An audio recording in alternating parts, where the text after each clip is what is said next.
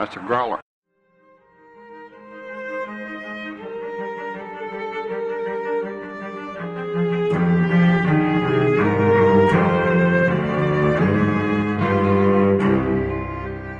Welcome to Beauty and the Beastly Minute, the podcast where we analyze and theorize about the 1991 film Beauty and the Beast. Today we'll be talking about Minute 13. My name is Janae. I'm one of your co-hosts, and we've also got Bobby here with us today. Howdy. So this minute starts off with Maurice tumbling down a hill being chased by wolves and ends with Cogsworth saying, "Not a word, Lumiere, not one single word."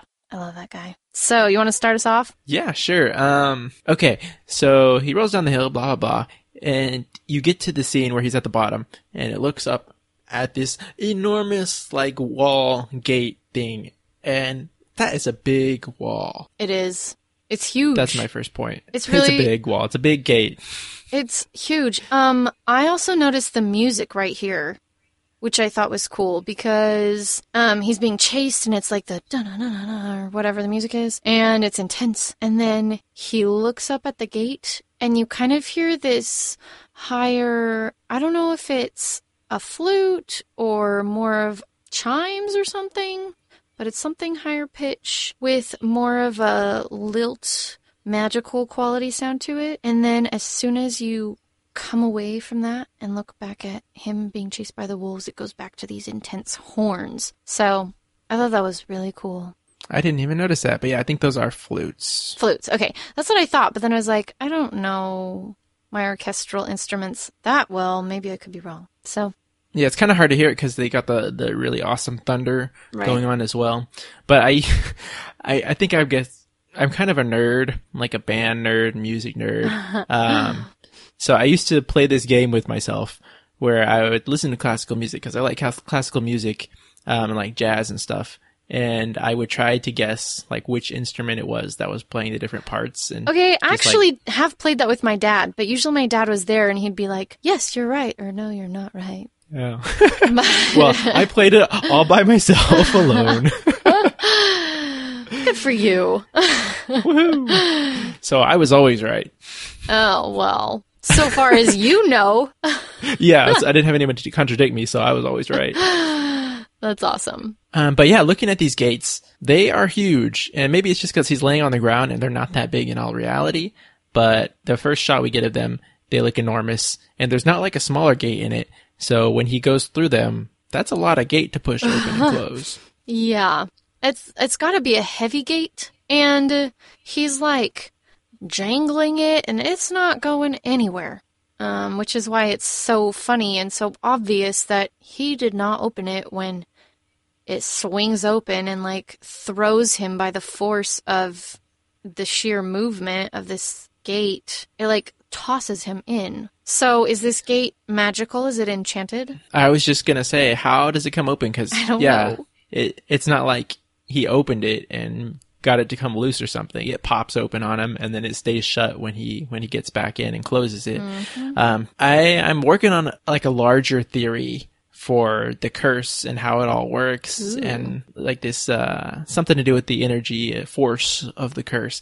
So my weak working theory that I haven't quite fleshed out yet is that the castle wants him to be there for some reason. So it lets him in and then keeps him safe. That's not fully fleshed out yet, so I'll keep working on that. But I'm excited to hear more about this theory. Yeah, that's what I've got for now.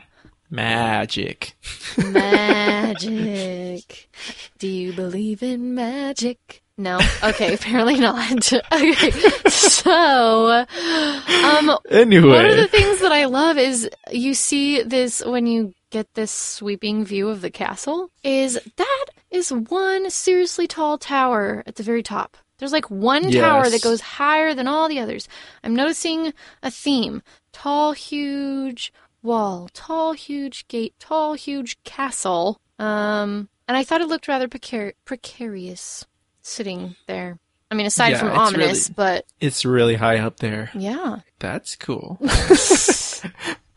One thing I noticed about the castle was, what color is the roof? I'm kind of colorblind, so I'm not usually a safe person to ask about these kind of things, but it looks like it's gold, yellow. I don't remember. I didn't pay that much attention to the color of the roof in this minute.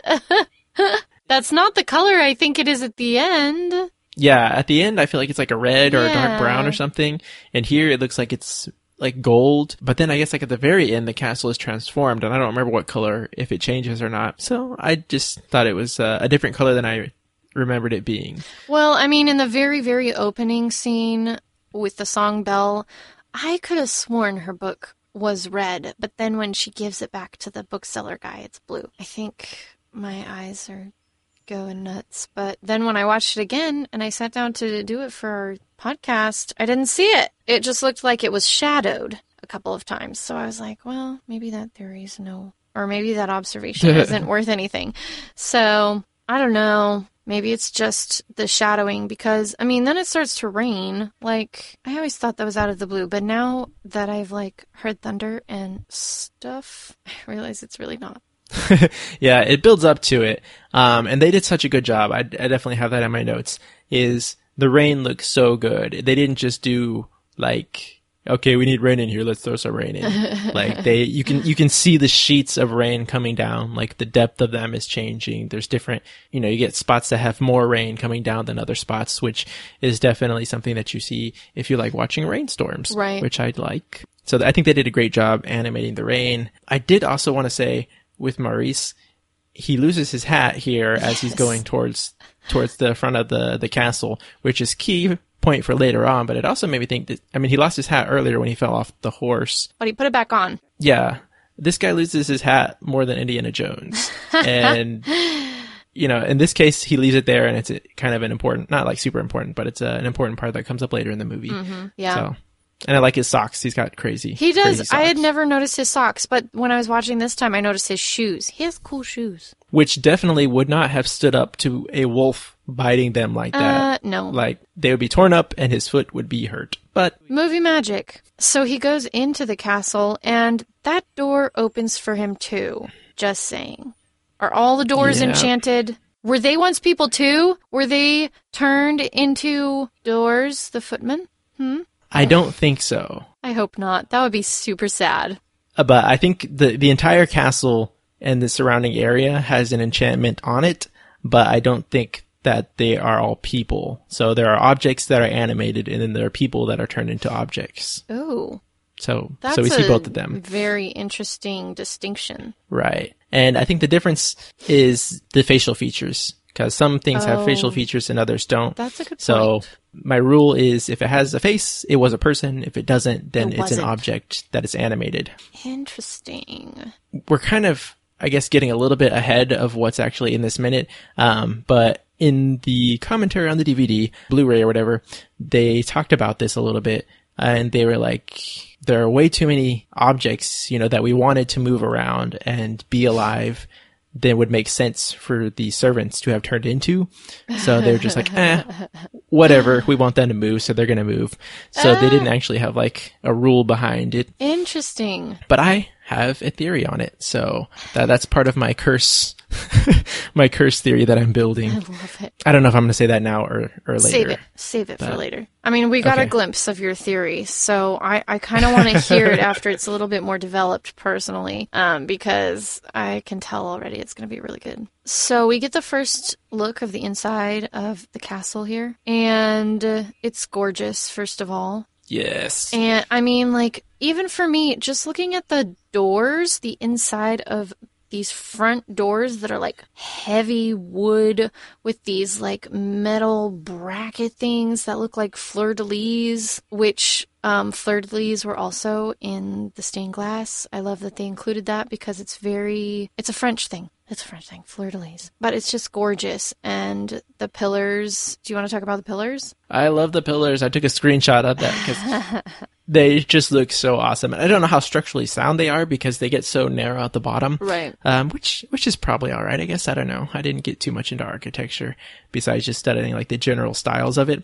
But I love that they have like the little beast monsters at the top holding up the ceiling. They're really, really awesome, beautiful looking pillars, columns, whatever they are. By the way, so a bunch of the gargoyles around the castle, you'll see, we're gonna see them. We've seen some. We're gonna see more all throughout the whole movie and around the castle, but a lot of them I found out were based on initial sketches of the Beast. Did you know that? Yeah, I heard that. That's so cool. I forget where I heard it, but I was like, oh, that's awesome. Nothing goes to waste at Disney. Well, I'm sure a lot actually goes to waste. You get what I mean. I think it's really cool that they were able to still use all that work that they had done and put into creating the Beast somewhere else for something to add to this movie. So I thought that was really cool and very smart of them. I agree. So the next note that I have is we're looking at Maurice. He's just entered the castle. He's kind of looking around. And I think he's, starting to ask if anybody's around. And you hear this clock ticking in the background. And that's our first introduction to Cogsworth. Mm-hmm. Yay. I love this guy. He's so funny. They don't leave us dangling for long. No. Because you start to hear Lumiere and Cogsworth talking to each other. And Cogsworth is trying to shush Lumiere. But I thought it was funny that he's actually being the louder and more talkative one in this minute. I know, right? He's like, shush, be quiet. And he's the one who's being loud. I just love, we only see them for a few seconds, I feel like, in this minute. And you can already start to tell their personalities. That one is like, oh, he's a traveler, welcome. The maitre d'. He welcomes guests and he takes care of them and he sees to their needs and, he does his thing. And whereas Cogsworth is like the rule keeper, he's the whistleblower, he's the straight arrow. He does not deviate, unless he doesn't realize he is, obviously. Well, he's a clock. He's got to keep order and time. Oh, that is a very good point. That's a very good point. I hadn't thought of that. But yeah, I love just their banter back and forth. I love that Cogsworth is just like, maybe he'll go away. Not a word. Be quiet. Yeah, I like Sally. Yay, Sally, our researcher. One of the notes she put in for this minute was she said that the production team wanted to do the voice recordings correctly. And I guess in most animated movies, they record each person individually and then they put it all together in post-editing. But they wanted it to feel more real in this movie. So they had all the actors actually there together doing it. And so they got to develop kind of a back and forth and more of a banter and chemistry when they were recording it. So I thought that was really cool. Super cool. And it makes so much more sense to do that way. And I think Disney has done it that way since, I think Beauty and the Beast is kind of where they started really realizing that's really the best way to do it, to get the maximum performance from your actors and to allow them to build off each other. And yeah, it is so much easier with an acting background. I've done lots of plays. It's so much easier when you have someone else to work with than to just stand there and say lines, Yeah, I guess the only time that they wouldn't do that, I guess it depends on who the actor is and what their schedule is. And right. Right. So I think that's all I have for this minute. Yeah, I would have to agree. Pretty much it for today. So thank you guys for tuning in. We appreciate you joining us. And if you would like to comment or subscribe to our podcast, we would love that and appreciate it. If you'd like to share, that is also cool with us. That's also appreciated. So if you want to get a hold of us and talk to us, you can find us on Facebook at Beastly Minute. We're also on Twitter, same handle at Beastly Minute. If you'd like to get a hold of me, I'm on Facebook at JH Voiceover and also on YouTube as well. And if you'd like to get a hold of Bobby, he is at growlermedia.com. You can shoot him an email, and that is how you can get in touch with us. Let us know what you think. Yeah. Until next time, not a word. We'll see you then. We'll see you tomorrow. Our theme music is by Duo Hansen.